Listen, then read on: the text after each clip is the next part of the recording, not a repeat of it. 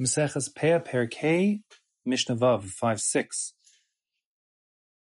Hamocher Segoe, if one sells his field, and let's say both seller and the purchaser are aniyim who would be eligible for the various matanos aniyim, to take the Peah leket shich, etc.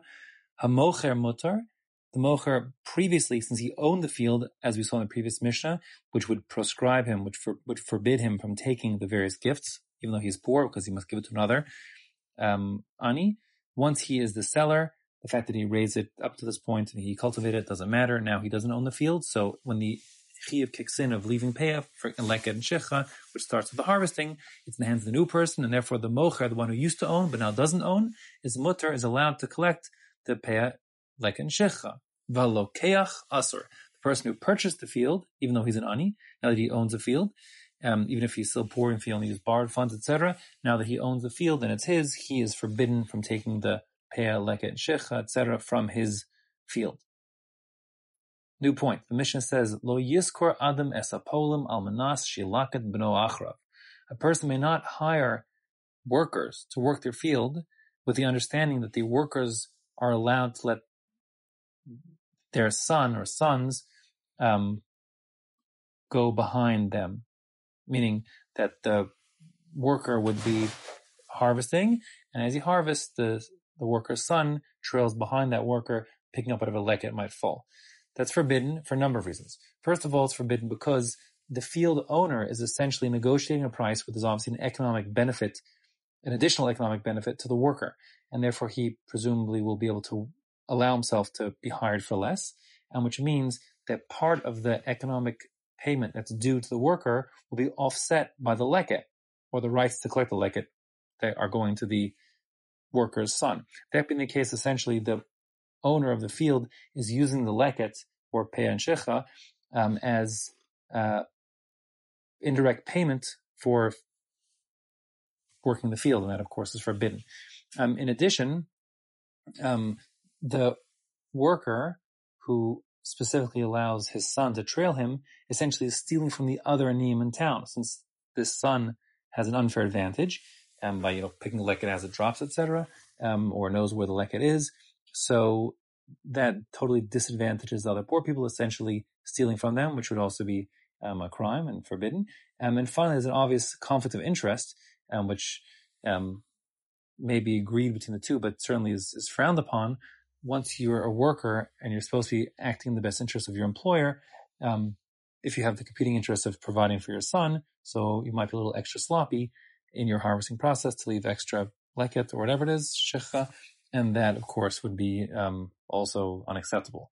So for all those reasons, lo yiskar adam esapolim almanash yilaket b'no achrav, a person may not hire workers with the understanding or with the stipulation that the worker's child or children could trail behind them. Mi she'eino maniach es aniyim lilkot. If a person doesn't allow the poor to collect the leket from his field, or the peah for that matter, etc., meaning, let's say, he doesn't let them in, or often enough, or he rushes them off the field, stuff like that. Oh, shu maniach es echad ve'echad lo, or he plays favorites, allowing one poor person to get access to the field and another one not. Oh, shu misayeh es echad mehem, or if it provides any sort of advantage of one over the other. Let's say he helps one by telling him where the extra leket is, or the extra shecha is, or whatever the case might be, by providing a benefit to one over the other. All those things are forbidden because the idea was just to be ozev, to abandon it to the ani and the ger to help themselves, and by favoring one over the other, by trying to help one, you're actually sort of disadvantaging and effectively stealing from the other.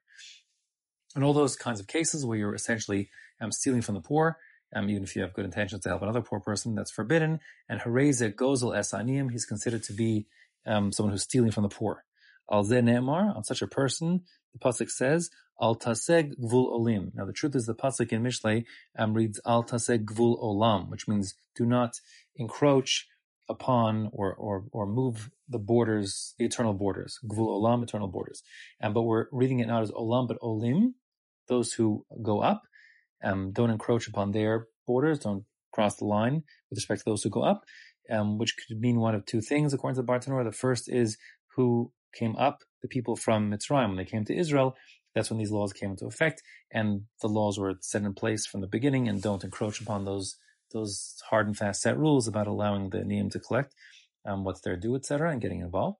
The other pshat here is that olim means those who go up, like in modern Hebrew, olim are those who make aliyah, they immigrate to Israel. So it's like lashon sagi nohar. It's a euphemism. We're talking about the people who are the most downwardly mobile, the downtrodden bottom stratum of socioeconomic well-being. So really, these are people on the way down, but we call them euphemistically olim, people on the way up. And we say al taseg gvul olim, don't encroach into the border, the barriers, the boundaries of the purview of the people who have fallen in society, who are calling olim, those who are euphemistically on the way up.